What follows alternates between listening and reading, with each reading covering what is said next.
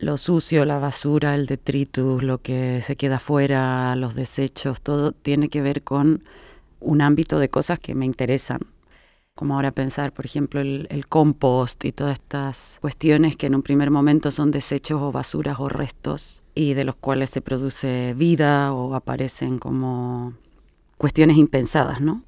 Pero en general sí hay como un ámbito de cosas que me interesan que son las que no están ni en los espacios de mayor visibilidad ni en los espacios de más asepsia. Es cierto que también como con los archivos míos personales como que los voy cambiando y trato cada vez de que haya un archivo como más ordenado, pero me da como un poco de pena perder el archivo anterior porque en realidad también da cuenta como de una forma de haber organizado las cosas en un momento. Entonces siempre trato de dejar una referencia al anterior y esto es muy poco sustentable a nivel digital o a nivel material, porque hay que estar guardando todos esos espacios también. Pero sí también corresponde quizás una cierta resistencia como a una renovación total de los espacios, como a hacer borrón y cuenta nueva me cuesta, porque bueno, no es así tampoco la vida o como uno hace las cosas. Una no borra todo, sino que siempre van quedando residuos de lo anterior. Lucía Egaña es artista, escritora, docente y activista transfeminista antirracista. Nació en Münster, Alemania, creció en Chile y migró a Barcelona, donde ahora reside. Investigadora desadaptada, hace años que pone en práctica diferentes protocolos para autoinstituir prácticas y espacios articulados desde lo colectivo, como el Instituto de Estudios del Porno, la Musea Mami, el Centro de Estudios de la Naturaleza Extractiva o la Cooperativa de Técnicas.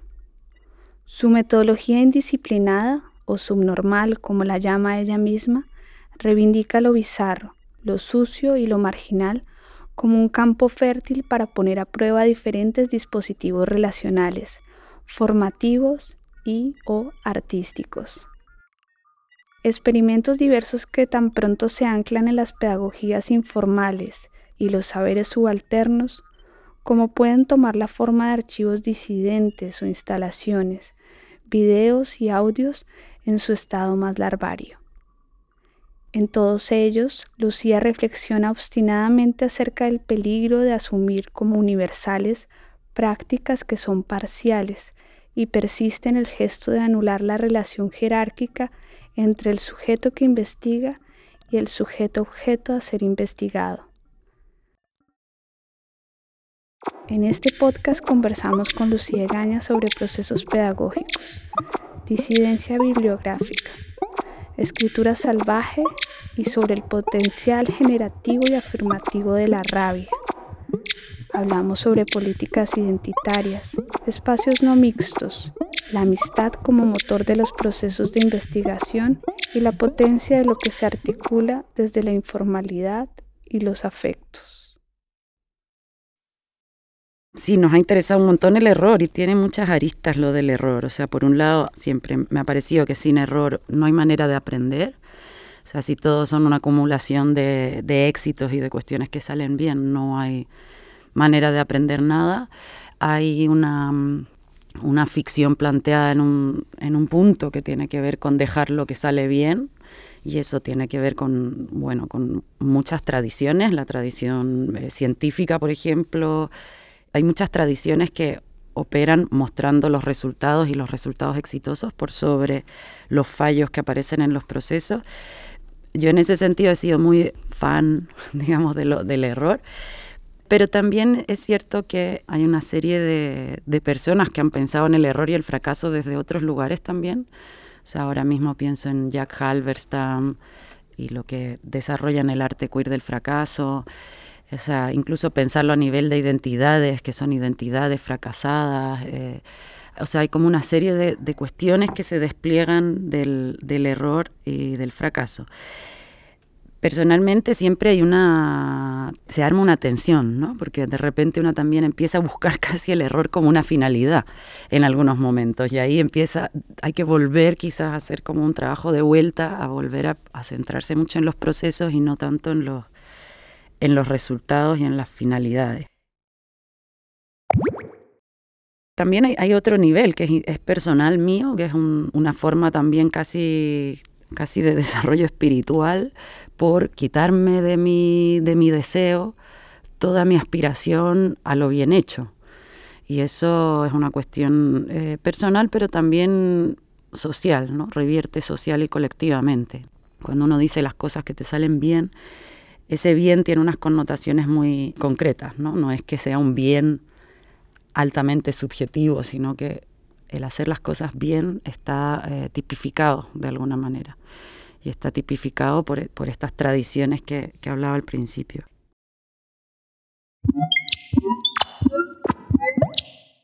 Claro, trabajamos mucho el tema del error relacionado con la tecnología, porque ahí también se abría como un paisaje, y digo paisaje porque tenía que ver muchas veces con algo visible, ¿no? Los glitches, los errores de programación producían como algo inesperado, y en ese sentido era posible también hackear algunas máquinas o algunos procedimientos a través de esa operación fallida. Digamos, todas estas codificaciones que nos van construyendo, a veces no sabemos bien cómo funcionan y las podemos ir modificando de alguna manera. Ese modificarlo, la verdad es que no creo que sea un ejercicio 100% individual, un ejercicio más en relación a otra gente también. Y tiene que ver con empezar a cambiar combinaciones, con empezar a cambiar partes de la programación.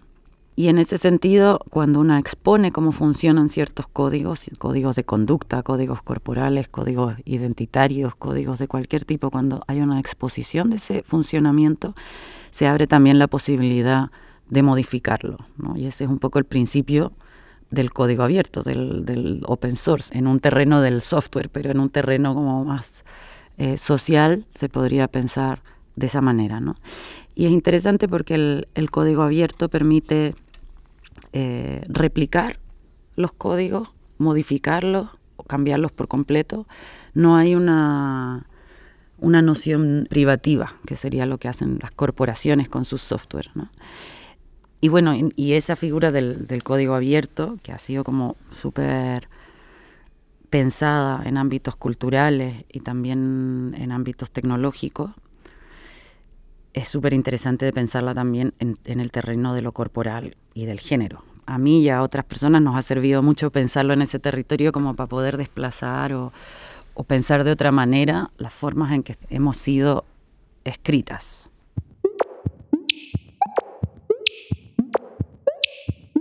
Tiene que ver con que los textos con los cuales nosotras nutrimos nuestra intelectualidad, de los cuales nos llenamos de ideas para poder crear o pensar, también están codificados, ¿no? Entonces, en el proyecto de desclasificación bibliográfica, lo que estamos haciendo, porque tengo la suerte de colaborar con un grupo de artistas también en hacerlo, es una investigación en relación a quienes han citado ciertas personas que han escrito libros referenciales para la gente progresista y para la izquierda y para los intelectuales normales, pues afines, digamos, no unos intelectuales fascistas, sino que intelectuales afines. Y se trata de revisar exclusivamente el código fuente de esos materiales, no hacer como un análisis crítico del discurso de esos libros, sino como ir analizando en realidad qué códigos están usando o cuál es el código fuente para haber construido ese libro. Entonces es una manera de analizar ciertos textos que no es en relación a lo que dice, sino a través de qué herramientas lo dice. Y esas herramientas son teorías o referencias de otros autores. Entonces el análisis que se hace es exclusivamente de la bibliografía que usan los libros. Y a partir del análisis de esa bibliografía quedan en evidencia muchas cosas. Por ejemplo, que el 99,9% de los autores referenciados son varones blancos, europeos, de Estados Unidos, o de Europa, digamos, del norte global.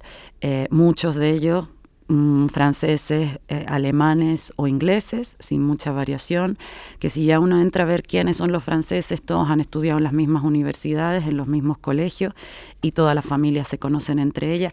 Bueno, están apareciendo porque estamos en el proceso de hacer este proyecto, que es una investigación en realidad, pero es una investigación exclusivamente del código que ha construido esos grandes relatos, como puede ser. Yo me siento disparándome en mi propia mano porque se analizan textos como de Foucault, de Deleuze, de autores que en realidad me pueden parecer bien, ¿no? O sea, que no son autores que están en una lista negra, sino que son autores que son permanentemente referenciados. Pero al darte cuenta que esos autores trabajaron con una cosmovisión tan sesgada en términos de raza, de clase, de género, te das cuenta que ese pensamiento que está circulando y que nos está nutriendo como comunidad artística o como comunidad intelectual son textos unívocos, y que lo universal que hay detrás de esos textos es muy parcial y es muy minoritario, como 3 colegios de París. Además, estamos indagando qué cosas políticamente incorrectas hicieron estos autores citados, lo cual también aparecen, bueno, en un universo de casi un 100% de hombres blancos del norte global, cis, heterosexuales. Es difícil que no aparezcan incorrecciones políticas, ¿no? Son personas que han estado siempre en las posiciones de mayor poder y por lo tanto han hecho lo que han querido. Está siendo interesante porque esto te permite de alguna manera cuestionar, y ya no con una manera de argumentar clásicamente logocéntrica occidental, de voy a discutir este texto de Deleuze porque cometió un fallo al articular de esta forma la idea. O sea, no tiene que ver con eso, no tiene que ver con lo que están diciendo, sino a través de qué herramientas están sosteniendo lo que dicen. Y ver cómo ese código fuente de esos textos está siendo muy particular, muy concreto, y digamos que luego estos son autores, grandes filósofos de la filosofía universal, ¿no? Y ahí uno empieza a ver también la parcialidad de ese universal, ¿no? Como, ¿qué quiere decir ese universal? ¿A qué remite? Entonces ahí también, por ejemplo, hay un ejercicio de ir revisando el código fuente y de ir abriendo ese código, ¿no? Que a pesar de que las bibliografías están escritas en la mayoría de los libros, hay algunos libros que no tienen la bibliografía escrita, y ahí había que buscar en cada página qué autores está citando. A pesar de que la bibliografía está escrita en cada libro, es una cuestión que pasa bastante desapercibida en relación a ver quiénes eran esas personas referenciadas. En el caso de esta desclasificación bibliográfica, también hay un trabajo como con el código en ese sentido. Aunque la motivación original de este proyecto tenía que ver con sentir que mi cabeza estaba habitada por puros señores blancos franceses o alemanes o ingleses, y que esto no me estaba dejando pensar de otra manera. Efectivamente hay como algunas como obligaciones de haber revisado en tu vida, si una quiere pensar o decir o escribir. Entonces hay que haber leído a Kant, hay que haber leído una serie de autores. No sé por qué hay que haberlos leído, pero efectivamente son autores que ocupan como un espacio en los imaginarios.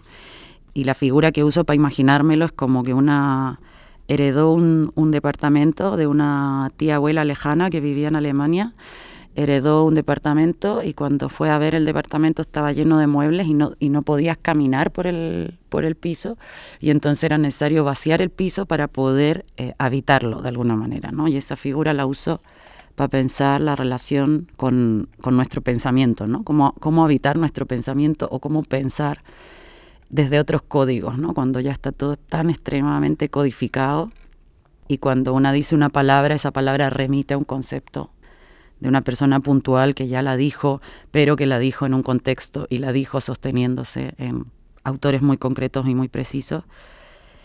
De eso se trata un poco el ejercicio, y también es un ejercicio que tiene que ver con el código y con la apertura de códigos, porque en el momento que te digo, mira, la historia de la sexualidad de Foucault es un libro genial, pero solo ha usado como referencia este tipo de autores y te muestro una estadística paródica de alguna manera, quizás se puede instalar la sospecha también en relación a, bueno, por qué estamos pensando nuestra propia sexualidad desde ahí, ¿no? Como desde un texto de ese tipo. Foucault ha puesto fechas concretas a la aparición de ciertos sujetos, como por ejemplo el sujeto homosexual, que tienen sentido en toda su retórica, pero que si una se cambia de contexto, ve que han habido homosexuales en otros contextos mucho antes, ¿no? Y que esa potestad del sujeto político que otorga, en este caso Foucault, que en realidad es un autor que me gusta, no es que lo deteste, ¿no? Pero la potestad que da a la instauración de un sujeto político en un momento y en un contexto determinado responde mucho a ese sistema de pensamiento que le está amoblando su cabeza, ¿no? Y entonces ahí se producen como muchas disociaciones a veces, porque yo miro otras historias, miro, qué sé yo, los procesos coloniales y cómo se constituyó el sujeto homosexual dentro del proceso colonial, y uno dice, aquí algo no me está cuadrando, ¿no? Entonces ahí, para mí al menos, ha sido necesario, y ahí como que me ayudan las prácticas artísticas, porque como un trabajo de arte puedo hacer todo ese procedimiento, ¿no? Entonces, bueno, pero sí, es una cuestión que tiene que ver con abrir códigos también.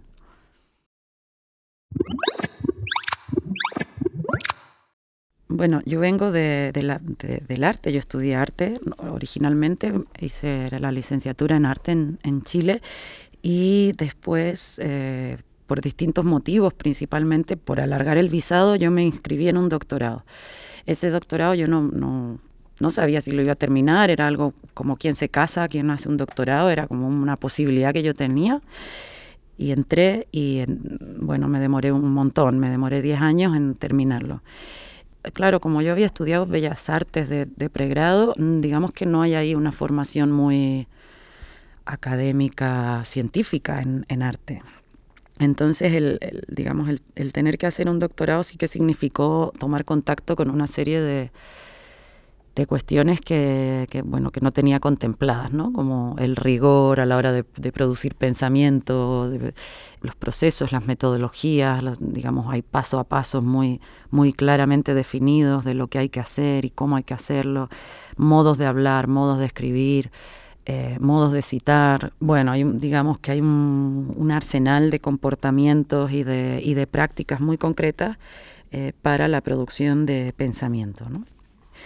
Yo tuve mucha suerte porque caí en un grupo que se llama FIC, Fractalidades en Investigación Crítica, que es de psicología social, que me acogieron también por razones afectivas, creo, porque teníamos una historia común dentro de los temas de software libre y dentro de los temas de disidencias sexuales. Había ahí como un recorrido común que habíamos hecho en cierto momento y nos volvimos a encontrar en la universidad. Y en ese grupo a mí se me permitió, digamos, poder resolver el encargo de escribir una tesis de la manera en que a mí me pareciera más adecuada, con sus aportaciones y su acompañamiento, que fue como ultra necesario. Y, por ejemplo, yo viniendo del arte me resultaba mucho más fácil que a ellas, que venían de las ciencias sociales, poder pensar que las metodologías se inventaban. El arte está lleno de procesos y, curiosamente, no se le llama metodología, se le llama como procedimientos. Pero en realidad, en el territorio de las ciencias sociales, las metodologías también son procedimientos. No es que sea tan diferente, sino que creo que es una cuestión más del estatuto y de la legitimidad que tiene una u otra forma de hacer. Entonces, bueno, en la tesis yo tuve la posibilidad de poder inventarme la metodología. Inventé una metodología que se llamaba metodología postporno, con mucha ayuda de la gente fantástica del FIC. Y a partir de ahí me empecé a dar cuenta que las metodologías se podían inventar, que mucha gente que estaba en procesos académicos reglados, formales, y que no tenían una trayectoria o una formación muy específica en esos contextos, tenían mucha dificultad para poder hacer una tesis. Entonces, que era importante aportar herramientas metodológicas que fueran mucho más laxas, menos estrictas y menos patriarcales, para que esta gente también pudiera lograr, digamos, esta carrera de obstáculos que puede ser a veces hacer un estudio en la universidad. Claro, no, esto no es que me lo haya inventado yo, o sea, por un lado en el terreno del arte hay mucha gente que está trabajando con metodologías de investigación artística, hay otros espacios donde hay mucha gente, digamos, contribuyendo a que esta noción de metodologías que puede estar en el libro de Humberto Eco de cómo hacer una tesis, que parece también una lectura obligada a cualquier persona que quiera hacer un doctorado, hay mucha gente que está buscando horadar esa rigidez, ¿no? Hablo de las metodologías subnormales y en realidad en mi cabeza es un libro que está como haciéndose y terminándose de hacer, y efectivamente es un libro en el que el diálogo con otras personas es súper importante.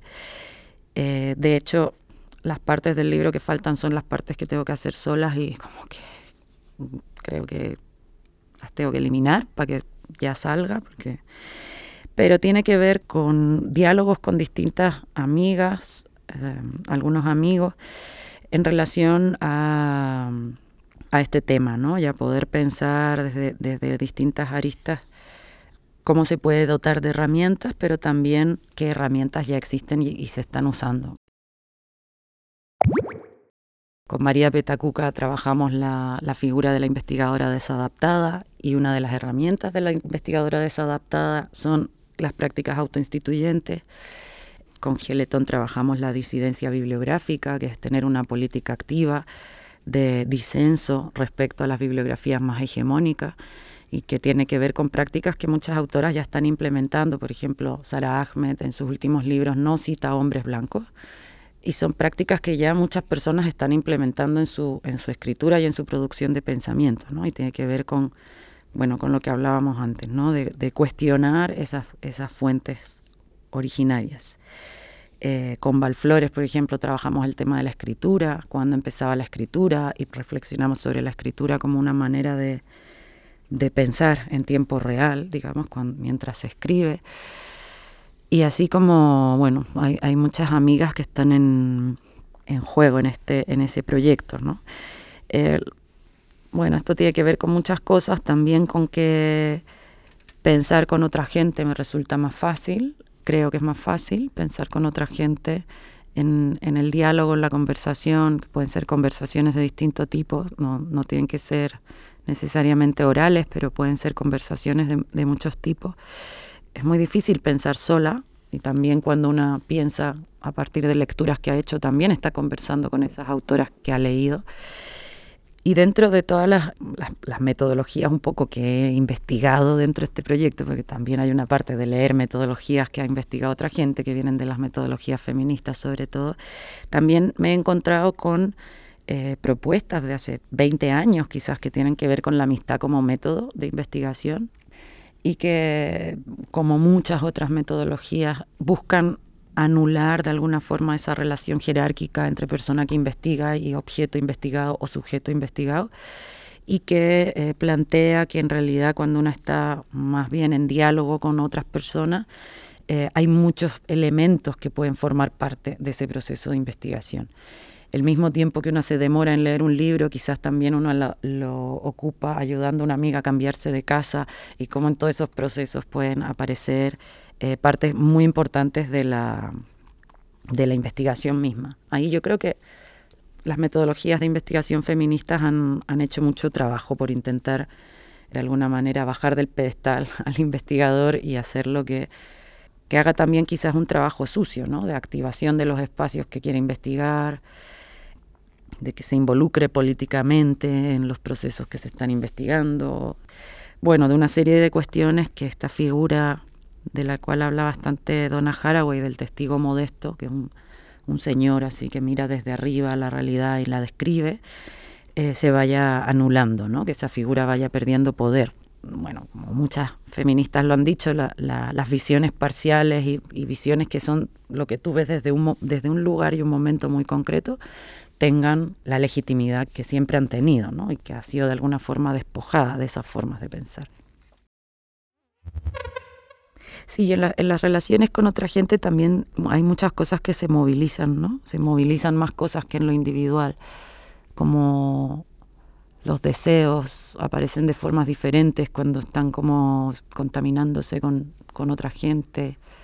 las motivaciones, las necesidades de cada persona, son cuestiones que necesariamente se van modificando cuando uno está trabajando con otra gente, o colaborando, o haciendo amistad, o haciendo fiesta, ¿no? Porque también hay como espacios que yo he trabajado, como todas las prácticas post-porno y todo eso, que en realidad se movían en espacios muy nocturnos. Digamos, lo que se hacía en espacios muy nocturnos, en espacios muy fuera de todo, en un bar, en una ocupa, en un after. O sea, eran espacios que estaban totalmente fuera de lo que es incluso la producción cultural más estándar, ¿no? Entonces ahí como que se me vuelve lo de la suciedad, ¿no? Me vuelve a venir a la cabeza, ¿no? Como espacios que no están, que no se concibe como posible normalmente pensar en esos espacios o producir algo, ¿no? Algo como cultural, algo artístico, algo creativo, algo político también, ¿no? Son espacios que están un poco en el afuera. Y son espacios donde, en cambio, la amistad sí se puede hacer, sí se puede ligar, ¿no? Uno va de fiesta y va a ligar, a conocer gente, a hacer amistad. Es como que esta división tan arbitraria a mí no me convence mucho.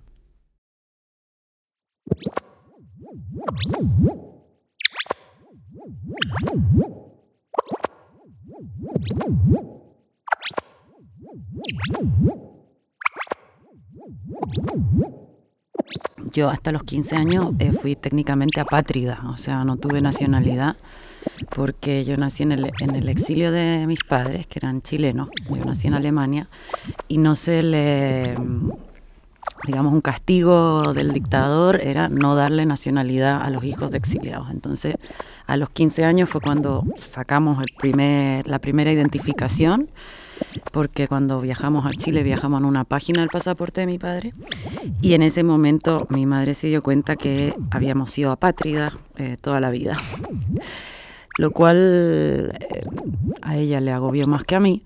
A mí me pareció que era total en un punto, o sea, como que es muy coherente como con cierta experiencia migratoria que me ha acompañado desde el nacimiento, porque yo no nací en mi país de origen, por decirlo de alguna forma. Nací en una familia migrante en Europa, en Alemania, ¿no? Entonces, migrar después ya como más de adulta, yo vine aquí a los 24 años, creo, tiene que ver con una experiencia muy distinta a la del exilio, que era la que antes yo había vivido de manera un poco subsidiaria, porque no era yo la exiliada. Y creo que muchas cosas de la condición de extranjería han estado presentes en mi vida. O sea, yo he vivido más tiempo fuera de Chile en mi vida que dentro de Chile, aún siendo chilena y considerándome que es como el sistema cultural que más yo manejo, la verdad. O sea, es una situación medio extraña, ¿no? Porque, claro, te va como, digamos que es una experiencia ahí que está como muy presente, ¿no? Y por otro lado es cierto que yo tengo la suerte de haber sido criada por una madre feminista, entonces también el feminismo me viene un poco biográficamente. Un feminismo, bueno, al que me acerqué primero en Chile, y que es un tipo de feminismo que desde hace mucho tiempo, bueno, se viene cuestionando por parte de distintas comunidades, ¿no? Las feministas negras han cuestionado por 50 años casi, han estado cuestionando el feminismo, o más incluso desde los movimientos abolicionistas de la esclavitud se ha venido cuestionando ese feminismo blanco que apelaba institucionalizante, que apelaba al voto, bueno, etcétera. Creo que en el ámbito de trabajo que tiene que ver con la sexualidad, que es en un ámbito donde yo me he clavado bastante, también aparece como una tensión a nivel del feminismo, ¿no? Como de pensar la sexualidad como una cuestión universal o no. Ahí las prácticas post-porno que yo estuve investigando mucho tiempo y que se daban aquí en Barcelona, a veces estaban marcadas como por una lectura que hablaba del género como una cuestión universal, que hablaba del sexo como una cuestión universal, que hablaba de la disidencia como una figura universal. Y toda esa, digamos, esa terminología se va encajando de una manera distinta en los distintos territorios, ¿no? Nosotras hacíamos un festival por muchos años que se llamaba Muestra Marrana y de repente empezamos a hacerlo fuera de Europa, porque ya había una sensación quizás de agotamiento de este tipo de procesos, dada la universalización de las prácticas, ¿no? O sea, porque se empezaban a leer ciertas prácticas como si fueran una cuestión propias de todo el mundo. Y en ese sentido, me cuesta a veces decir que el antirracismo está más fuerte en Barcelona, porque creo que en realidad antirracismo ha habido siempre, y como que cuando uno dice está recientemente ha aparecido el antirracismo, es como si fuera una cosa que salió de debajo de una piedra, y en realidad ha sido un proceso histórico de gente que ha trabajado mucho para que de repente algo pasa, que ciertos grupos tienen visibilidad o al contrario, han pasado muchos años para que el feminismo blanco de pronto se empiece a cuestionar alguna cosa, ¿no? Pero no creo que las comunidades antirracistas o las comunidades feministas antirracistas hayan aparecido ahora, sino que ha sido una cuestión que lleva mucho tiempo. Y lo que quizás ha aparecido es una cierta tensión por parte del feminismo blanco en estos temas, ¿no?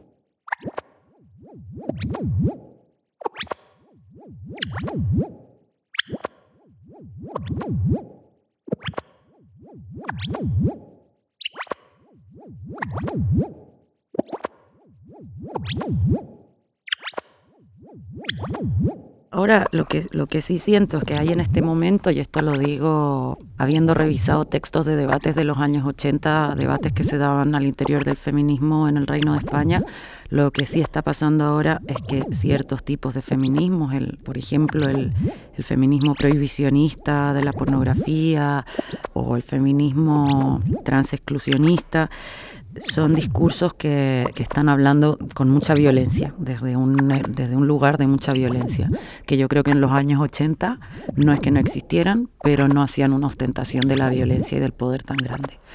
Y eso se puede ver en los debates que hubieron en los 80 aquí mismo, o en Valencia, o en Madrid, en relación a la pornografía, que a veces habían posiciones contradictorias entre personas de los mismos colectivos y eran capaces de escribir un texto a medias, una mitad pro sexo y la otra mitad prohibicionista de la pornografía, y eso es algo que ahora no lo veo posible, porque hay ciertos feminismos que son efectivamente blancos, que están operando con una violencia y una virulencia que de alguna manera binariza mucho más todos los debates, ¿no? Entonces, pues es un problema, o sea, es un problema. Y en el feminismo antirracista, o concretamente en mi caso más en el transfeminismo antirracista, yo encuentro un espacio que aporta complejidad a muchas cosas, que aporta complejidad a todo lo que desde otros tipos de feminismos puede ser simplificado en figuras unívocas, como la figura de la mujer. Es difícil pensar en la mujer como un sujeto único, ¿no? Y en ese sentido, el transfeminismo antirracista aporta o genera un espacio que permite pensar las cuestiones con mucha más complejidad, que creo que es la única cuestión o una de las cuestiones que nos podría ayudar en este momento, ¿no? Es un momento histórico como complicado, porque está difícil pensar al futuro, está difícil como salir de este impasse histórico. Entonces, como que la complejidad y el no universalismo creo que son cuestiones que estos feminismos con los cuales yo me abrazo, que serían el transfeminismo antirracista, están como aportando, ¿no? Y se está tratando de mirar el mundo desde ahí.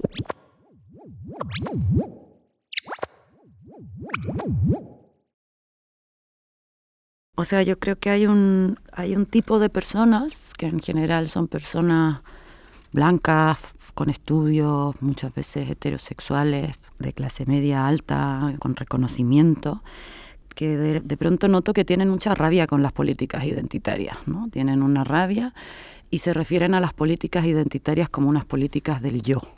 De un modo lo entiendo porque lo dicen, ¿no? Porque pertenecen a un grupo de personas a las cuales pues se les ha reconocido y, como tú decías, han tenido la posibilidad de hablar mucho y de contar con toda una tradición de pensamiento que piensa como ellas, ¿no? Y entonces lo identitario ahí aparece en esos imaginarios como el desarrollo del yo. del yo mismo, ¿no? Que muchas veces puede ser un yo autónomo, sin relación. Ahora, yo creo que las políticas identitarias, al menos en las que yo he militado, que son las disidencias sexuales, el movimiento antirracista, etcétera, que está lleno de políticas identitarias, son unas políticas identitarias que no están basadas necesariamente en lo esencial, sino en las relaciones. Y cuando se habla de las relaciones, se habla de que cada uno de nuestros cuerpos y nuestras personas están metidas en una serie de relaciones de poder y también está en relación con otras personas y con ciertas comunidades.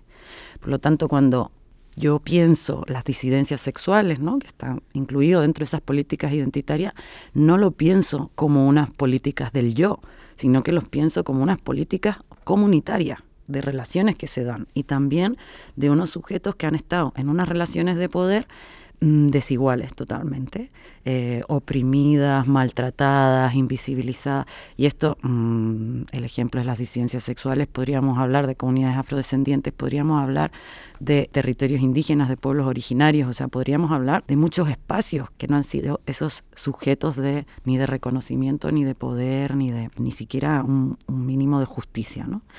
Entonces ahí yo creo que hay una cuestión injusta por parte de las personas que están en esas posiciones de poder, de descalificar las políticas identitarias como una cuestión basada en el yo. Y efectivamente hay ciertos yos que tendrían que quedarse más callados para que pudiera haber cierta justicia epistémica, territorial, social, etcétera, ¿no? Y creo que es importante apostar, ¿no?, por una identidad que esté basada en las relaciones, y esto no lo digo solo yo, sino lo dice un montón de gente, ¿no?, que esté basada en las relaciones, no en el yo, ¿no? Pero también de dónde salió esta idea del yo, ¿no?, del sujeto que habla, que expone, que dice, ¿no? Ahora, claro, dentro de esto, todas las políticas identitarias, como muchísimas cosas, han entrado también al mercado, ¿no?, y se han neoliberalizado, y entonces pues, las redes sociales corporativas te preguntan cuál es tu identidad y te sacan no sé cuántas opciones, y entonces hay una capitalización de las identidades también con la que es importante ser crítica, ¿no?, que tiene que ver con convertirse casi en un producto o pensando en esta figura del supermercado, ¿no?, como algo que uno va eligiendo según todas las posibilidades que tiene, que no es una cuestión tampoco muy democrática en el sentido que no cualquiera puede ir al supermercado, que los supermercados más baratos siempre tienen menos opciones, o está todo esto que se llama marca blanca, ¿no?, que por algo se llama blanco, ¿no? Hay una serie de cuestiones que pasan con esta figura de ir al supermercado porque digamos que mientras más acceso se tenga a una serie de cuestiones, más amplia va a ser la variedad a la cual uno puede aspirar. En el proceso de estos años yo también he sentido como mucha desazón a veces por la deriva que han tenido las políticas identitarias, ¿no?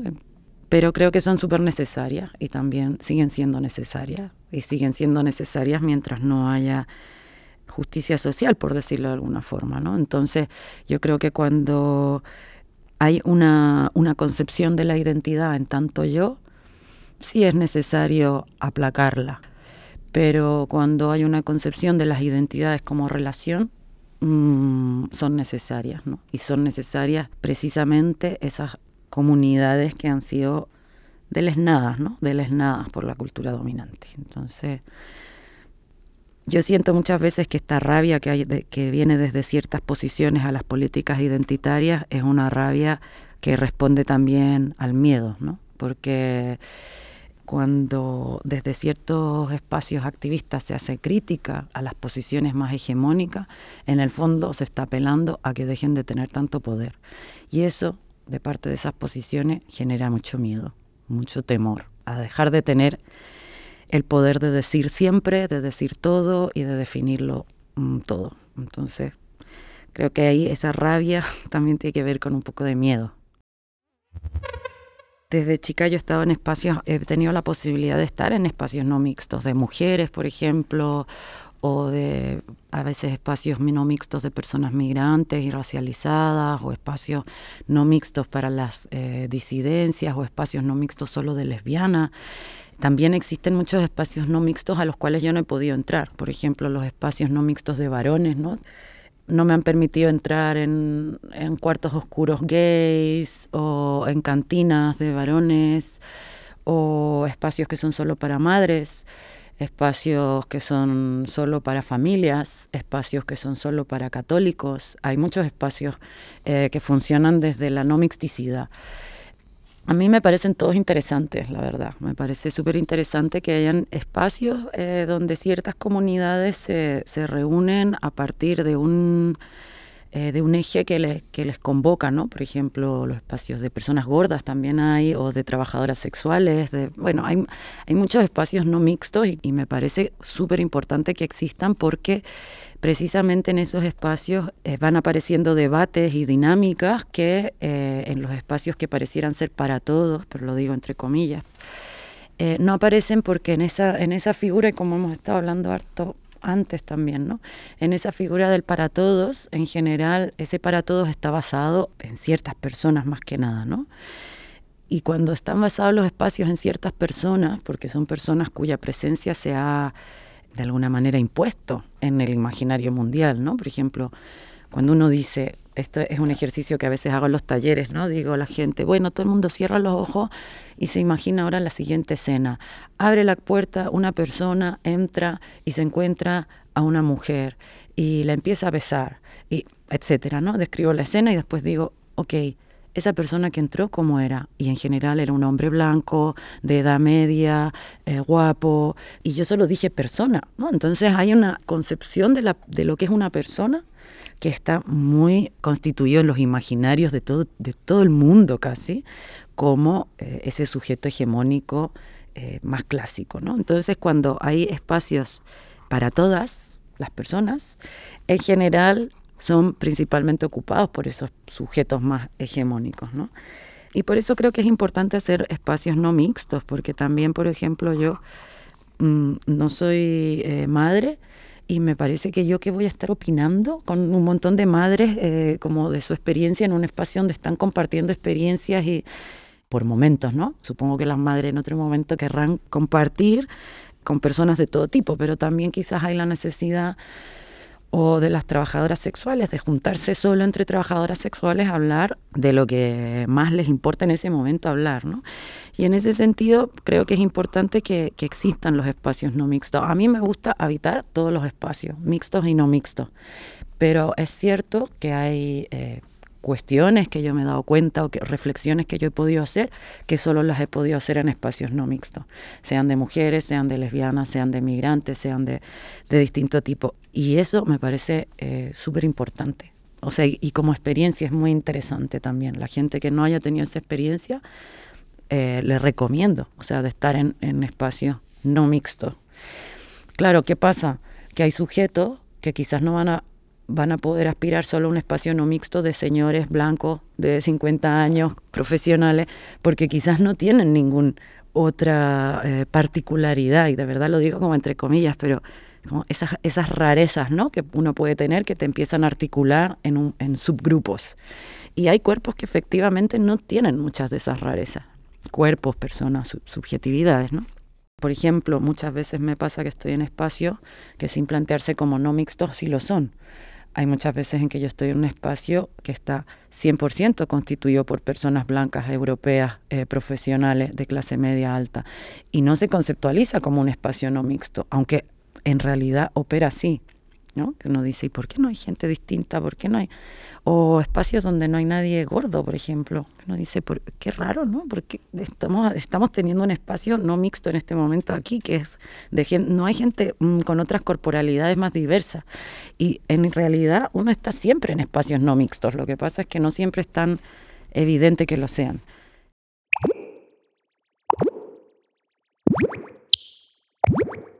Creo que empecé a escribir como a los 7, 8 años y ha sido un espacio súper importante para mí, para poder estar sola. Es como el espacio donde yo puedo estar sola y donde, como decía antes en un momento, así como muchas veces pienso mientras hablo o pienso durante el hablar, también pienso durante el escribir. Y hay una cosa que me parece como muy exquisita de la escritura, que tiene que ver con cómo se articula el pensamiento a través de la palabra, pero no necesariamente a través de su significado, sino a través de su ritmo, su sonoridad, sus acentos. Es una cosa como muy formal, que también con la imagen me pasa cuando edito videos, o también me pasa que es una cosa muy intuitiva, de ir mezclando partes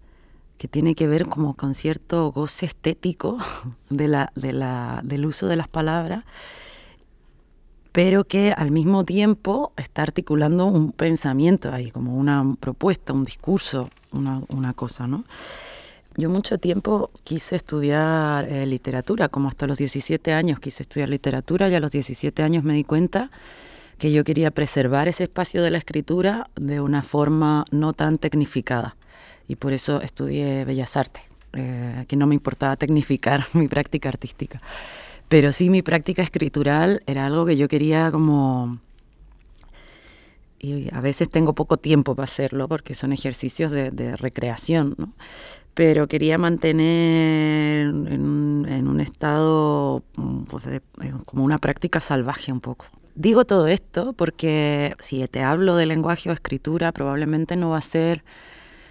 no lo voy a tener tan elaborado como para poder decir qué hago ahí. O sea, no sé lo que hago. Sé que la escritura es muy importante en mi práctica creativa. Sé también que he tenido que aprender distintos tipos de escritura, porque, claro, en la universidad se te pide un tipo de escritura, en otros espacios, en las cartas que una se escribe con las amigas hay otro tipo de escritura, ahora en los mensajes de texto, o sea, son una serie como de formatos que también tienen que ver con las maneras en las que se va escribiendo, pero hay... por eso me cuesta como racionalizar lo que significa para mí esa práctica de la escritura, pero sí hay cosas que se me componen de alguna forma solo en el texto. Y es algo que es súper interesante porque es parte de esas cuestiones que pasan en relación con algo. Salen ideas o figuraciones en la conversación con alguien, y con la escritura también es así, ¿no? Y con Val Flores hicimos un ejercicio dentro de metodologías subnormales, que fue que tuvimos una conversación durante varias semanas en que nos sentábamos una frente a la otra, pero solo nos comunicábamos escribiendo, y ella solo me preguntaba y yo solo le respondía. Y era un ejercicio que echaba mano un poco de esa, ¿cómo se dice? Como de esa fusión entre el pensamiento y la escritura. A veces no sé cómo decir algo, y si me pongo a escribirlo, las mismas palabras como que van invitando otras palabras y que después van armando algo que yo quería decir. Aunque a veces, muchas veces cuando escribo fuera de los formatos académicos, muchas veces cuando escribo no me sorprende incluso lo que escribí. O sea, no es que me haya planteado previamente hacerlo. Y luego hay todo un tema con que para mí ha sido como muy erótico también con la escritura. O sea, hay un punto de la escritura que me pone mucho, de la mía y de la de las otras, y de poder escribir juntas. Y dada la aridez y la esterilidad de la escritura académica, mientras hacía la tesis, de hecho, un periodo en que hice un proyecto que se llamaba Pajas Mentales, y que precisamente como me masturbaba leyendo ciertas autoras cuya escritura me pone, y bueno, después hacía un dibujo con el audio de esa sonoridad de la lectura, porque también ahí están implicadas como, o sea, una cosa es la escritura y la lectura, son cuestiones que están bastante conectadas, no son así como dos prácticas muy distintas, ¿no? Entonces también he tratado a veces de erotizar mucho esa práctica, o de reivindicar esa eroticidad que tiene, quizás como efecto de haber estado expuesta también a todos esos espacios donde la escritura es algo tan estéril y tan aséptico, descorporalizado, como tan racional. O sea, yo sí creo en una serie de emociones bien que son consideradas negativas como motores a la acción. Entonces, para mí son bien importantes en lo que acciona mi trabajo y mi hacer. Emociones como la rabia y la ira, emociones de ese tipo, que desde algunas perspectivas que tienen que ver, bueno, con otra gente, no son tan generativas ni afirmativas, y yo en realidad en lo que yo veo y en los colectivos y comunidades en los que yo me muevo sí lo son, ¿no? Porque responden a ciertas estructuras también que están operando, ¿no? Y que generan esas emociones, ¿no?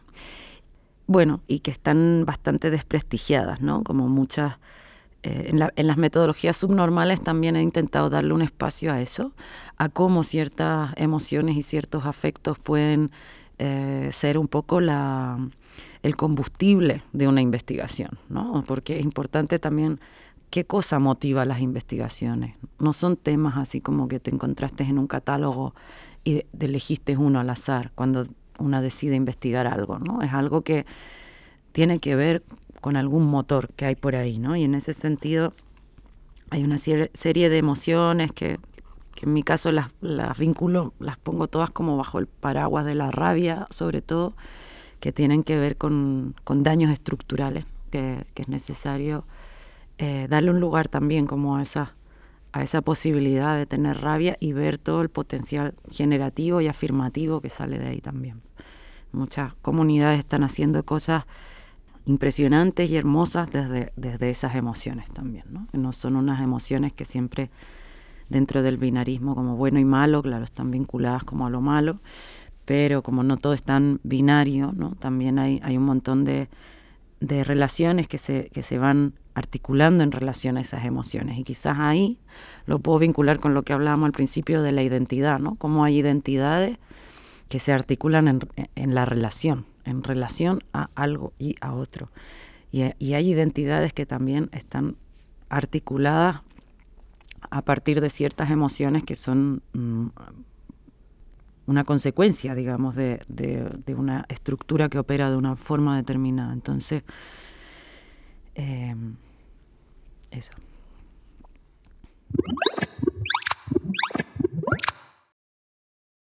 Las prácticas autoinstituyentes pues son gestos en los cuales uno se inventa un poco, se autoinstituye un espacio, ¿no?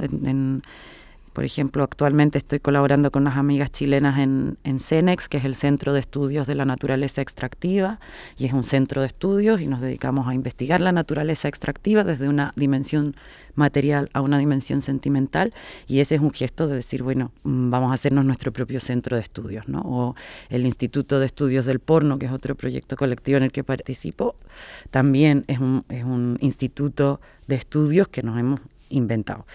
O la Musea Mami es una musea ambientada incluso en el año 3020 de la era cristiana, que es un museo de arte y arqueología, y que nos hemos inventado esa estructura museística porque, bueno, es un museo que está ambientado en un futuro lejano, que todavía no hemos llegado, pero que son una serie de ejercicios de inventar de alguna manera esa institución de una forma paródica también, que parodia a la institución original y parodia todo el formalismo que las instituciones traen, y que sirve también para hacer lo que una quiere hacer de la forma que una quiere hacer, sin estar como dependiendo de las grandes instituciones que ya vienen como con muchos requisitos, tal como las metodologías, y que a veces una no quiere en realidad aspirar a entrar con sus contenidos a un museo o a un centro de estudios de investigación, sino que en realidad una quiere formarse ese propio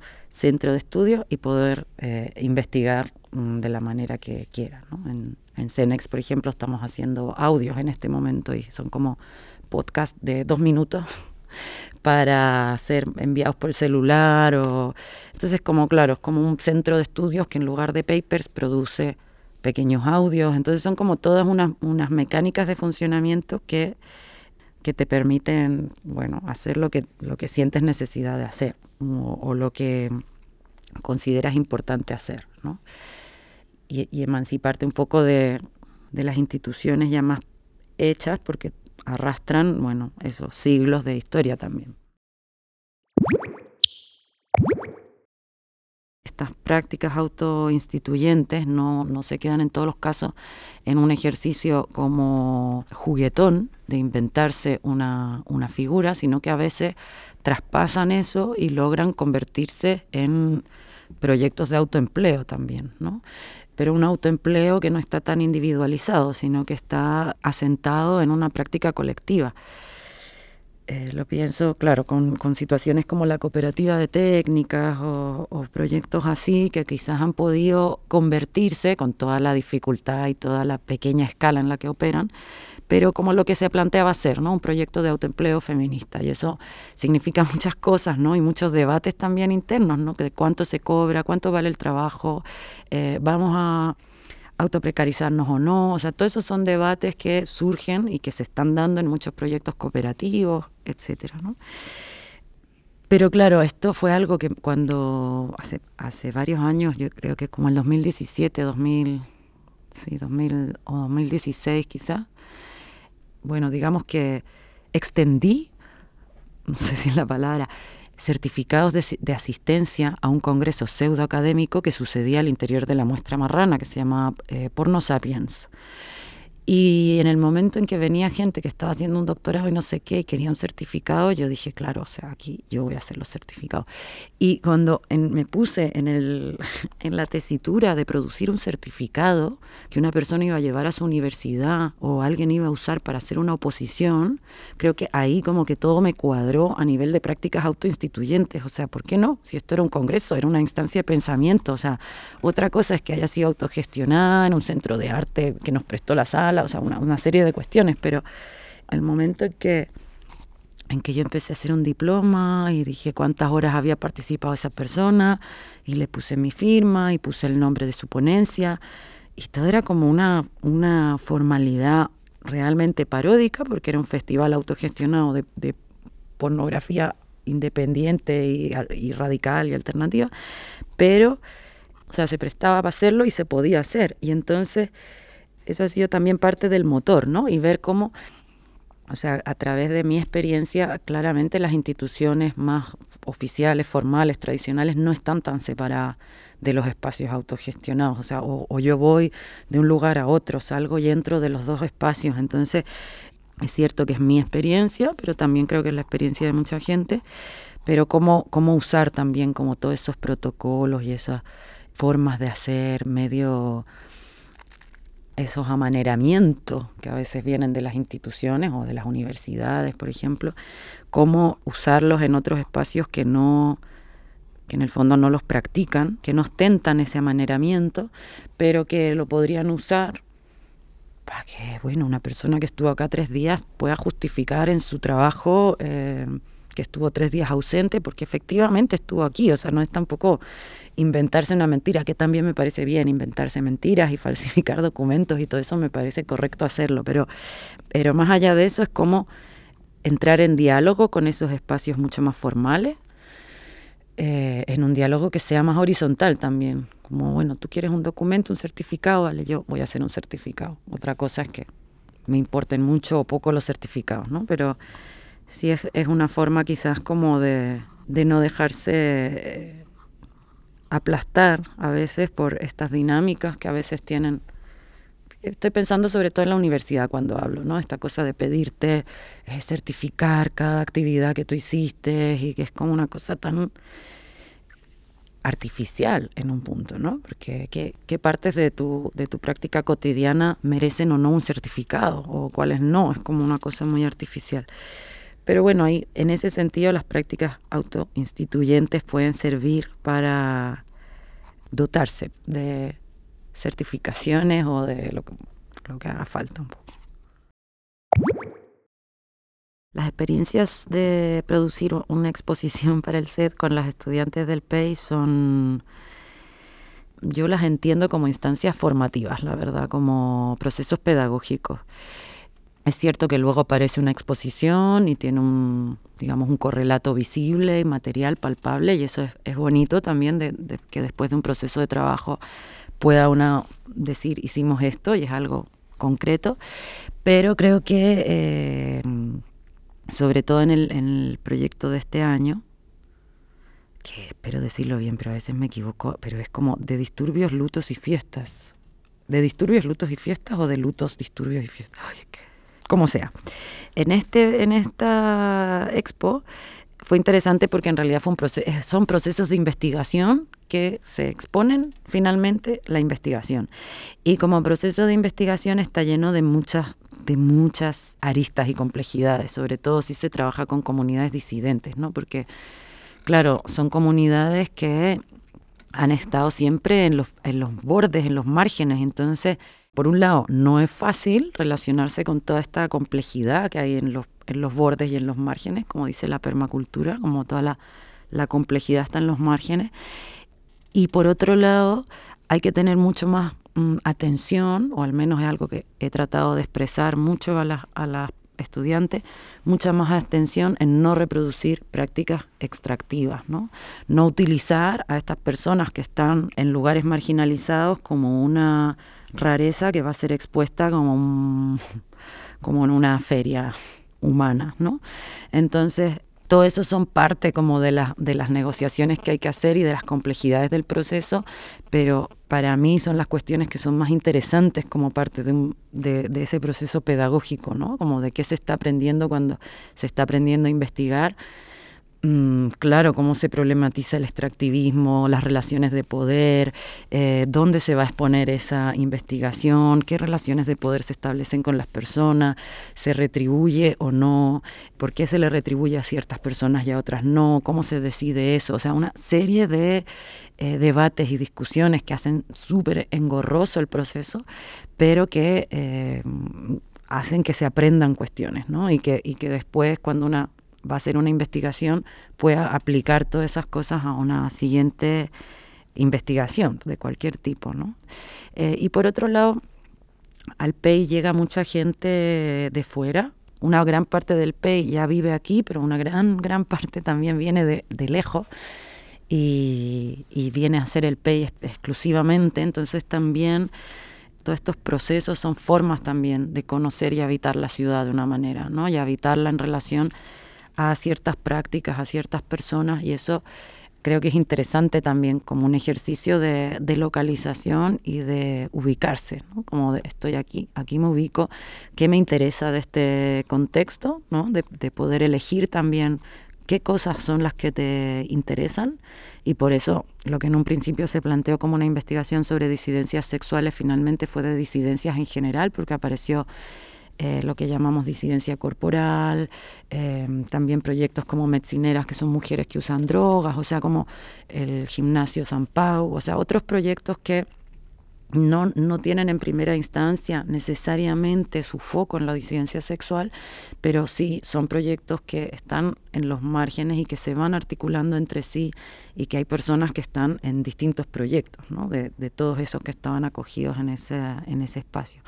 Así que como procesos pedagógicos son bien interesantes y bien intensos, y ojalá todas esas reflexiones y esas cuestiones que van pasando en el proceso pudieran quedar reflejadas, ¿no? De alguna manera, yo sí creo que como la complejidad del proceso de alguna manera quedó reflejada en algunas complejidades de la exposición también, ¿no? Mira, eso empezó en la exposición que preparamos con las estudiantes, la investigación que se expuso en el SED del MACBA, que era sobre disidencias en general en Barcelona, no solo sexuales. Empezó siendo sexuales y al final fueron todo tipo de disidencias, y nos empezamos a dar cuenta que no habían representaciones de ciertos sujetos, en este caso las lesbianas más masculinas, las Stone Butch. No habían muchas representaciones en los documentos históricos. Entonces, por eso decidimos hacer unas láminas como de botánica, como de rareza botánica.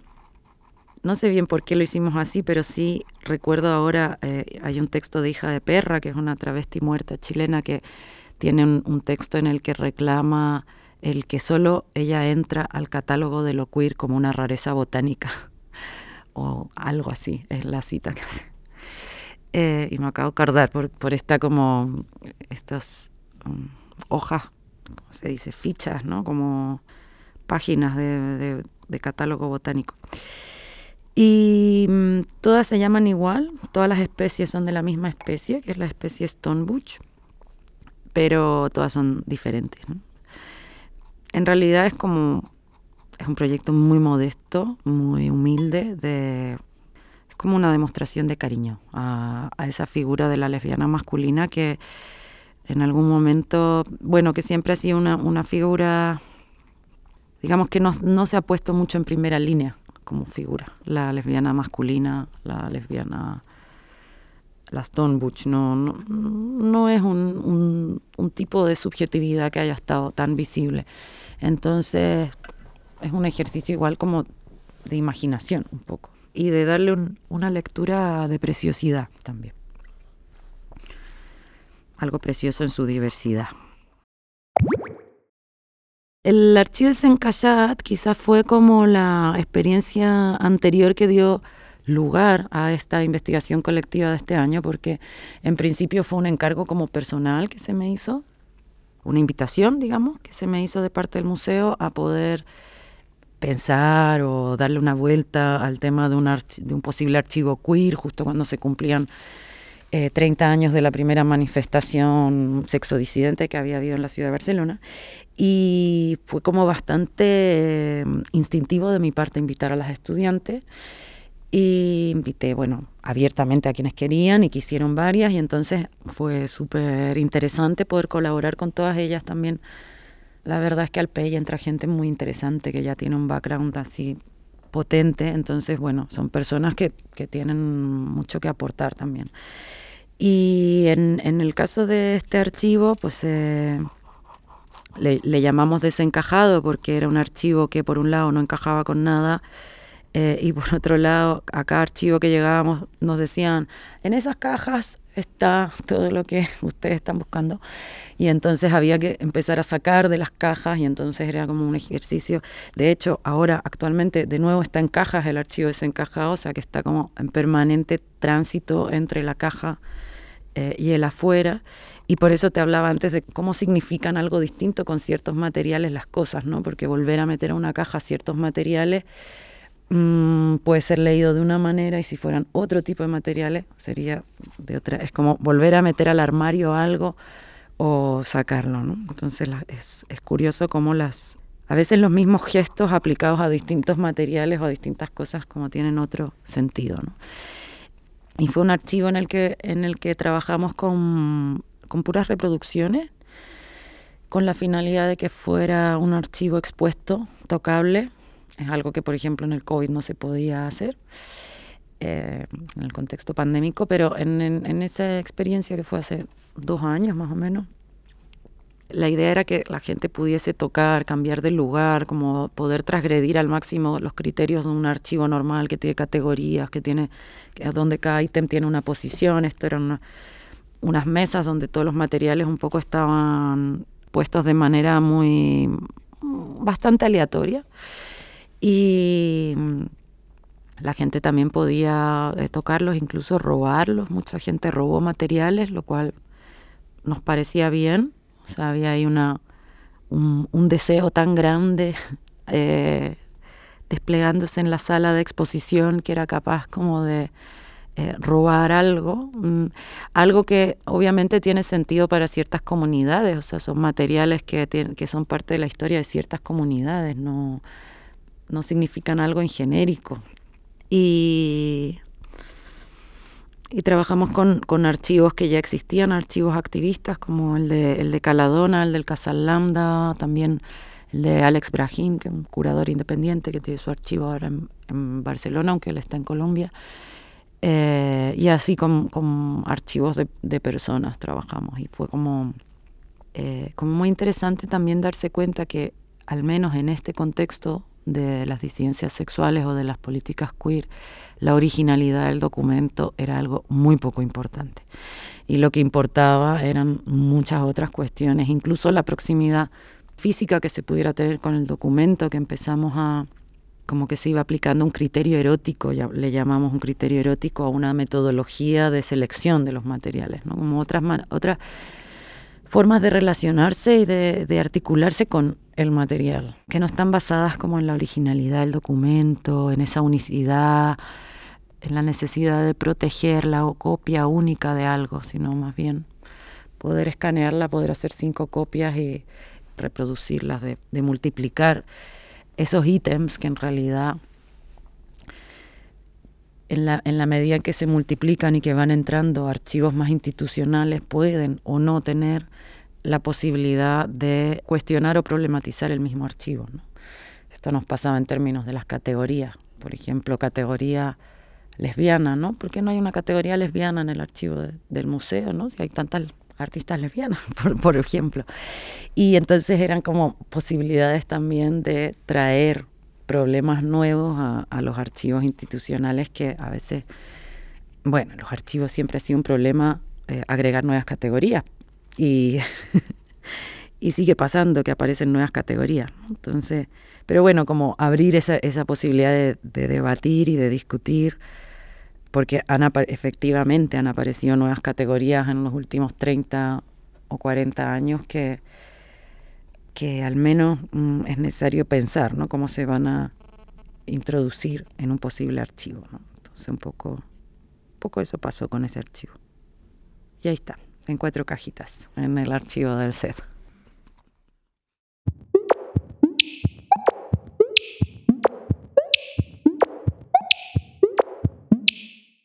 Bueno, siempre trabajar en colectivo es más divertido a veces, pero es difícil también, ¿no? Por el tema de tener que ponerse de acuerdo y organizarse. Y ahí yo creo que hay grandes aprendizajes que hacer, o sea, aprendizajes como que no se terminan, que una no llega a saber exactamente nunca cómo organizarse, ¿no? De hecho, en Mini Pimer era uno de nuestros problemas constantes, ¿no? Como el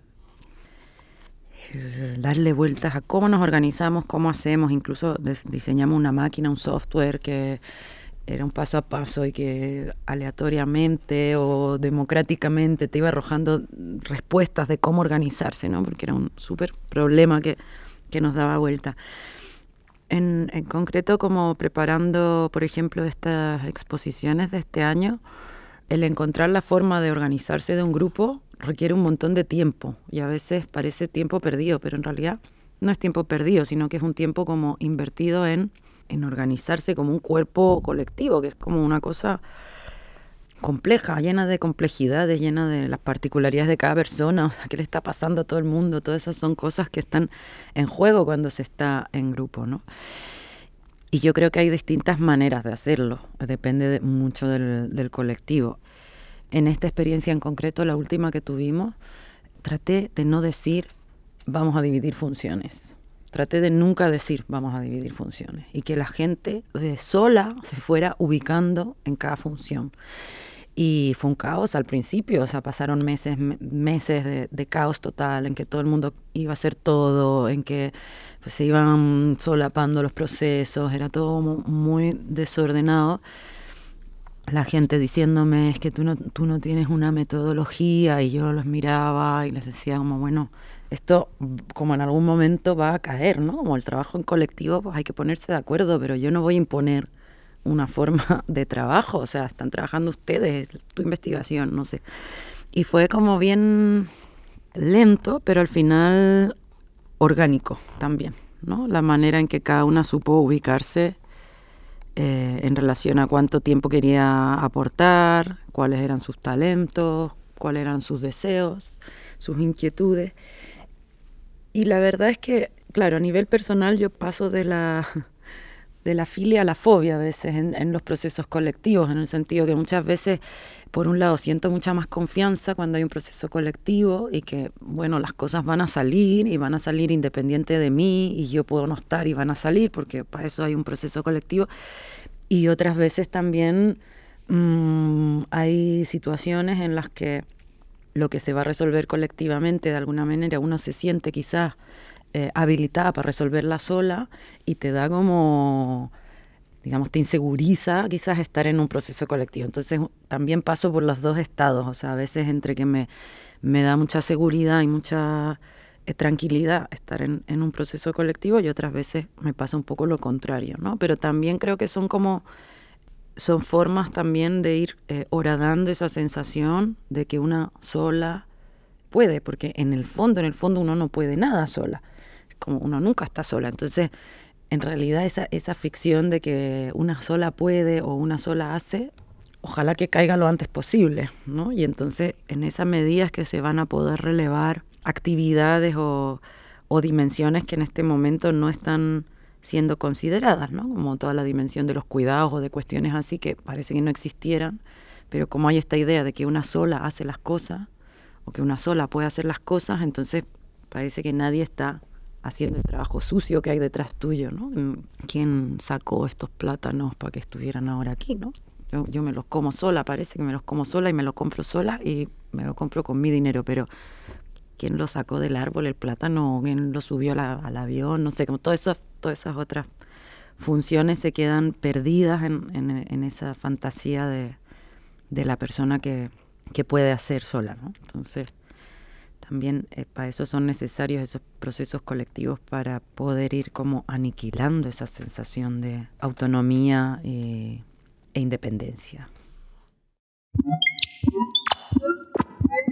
Lo tenía como en un cajón muy oculto en mi memoria, que me acordé de mi profesora de filosofía del colegio, Lucía Egaña. Era muy joven, tenía menos de 30 años y ella nunca nos pasó a los autores clásicos de la filosofía. Y llevaba los contenidos de la clase en una cajita de fósforo y abría la caja de fósforo y sacaba un papel y nos pasaba la verdad, en realidad nos explicaba cosmovisión andina y cosas así. Y me acordé ayer, no me acuerdo por qué, pero me acordé ayer de ella y me acordé de esta imagen de traer en una cajita de fósforo los contenidos de una clase de filosofía. Y me pareció, bueno, una imagen como muy bonita, ¿no? De cuál era la porción de pensamiento y cuál era el estatuto de los pensamientos que ella nos estaba trayendo, ¿no? Y en este objeto súper menor que en general está en la cocina, que no una caja de fósforos, o sea, lo más menor que puede haber, ella traía ahí como los contenidos, iba desplegando un papelito súper pequeño, como un torpedo, no sé cómo se llama, una chuleta así para copiar en clases, algo así desplegaba y hacía toda la clase a partir de ese objeto. Y me acordé ayer y lo traigo por esta imagen del departamento todo amoblado que no te deja moverte y a veces hay como cositas muy pequeñas de pensamiento que ni siquiera tienen espacio de desplegarse, pero que están así como reservadas en unos huequitos muy, muy chicos.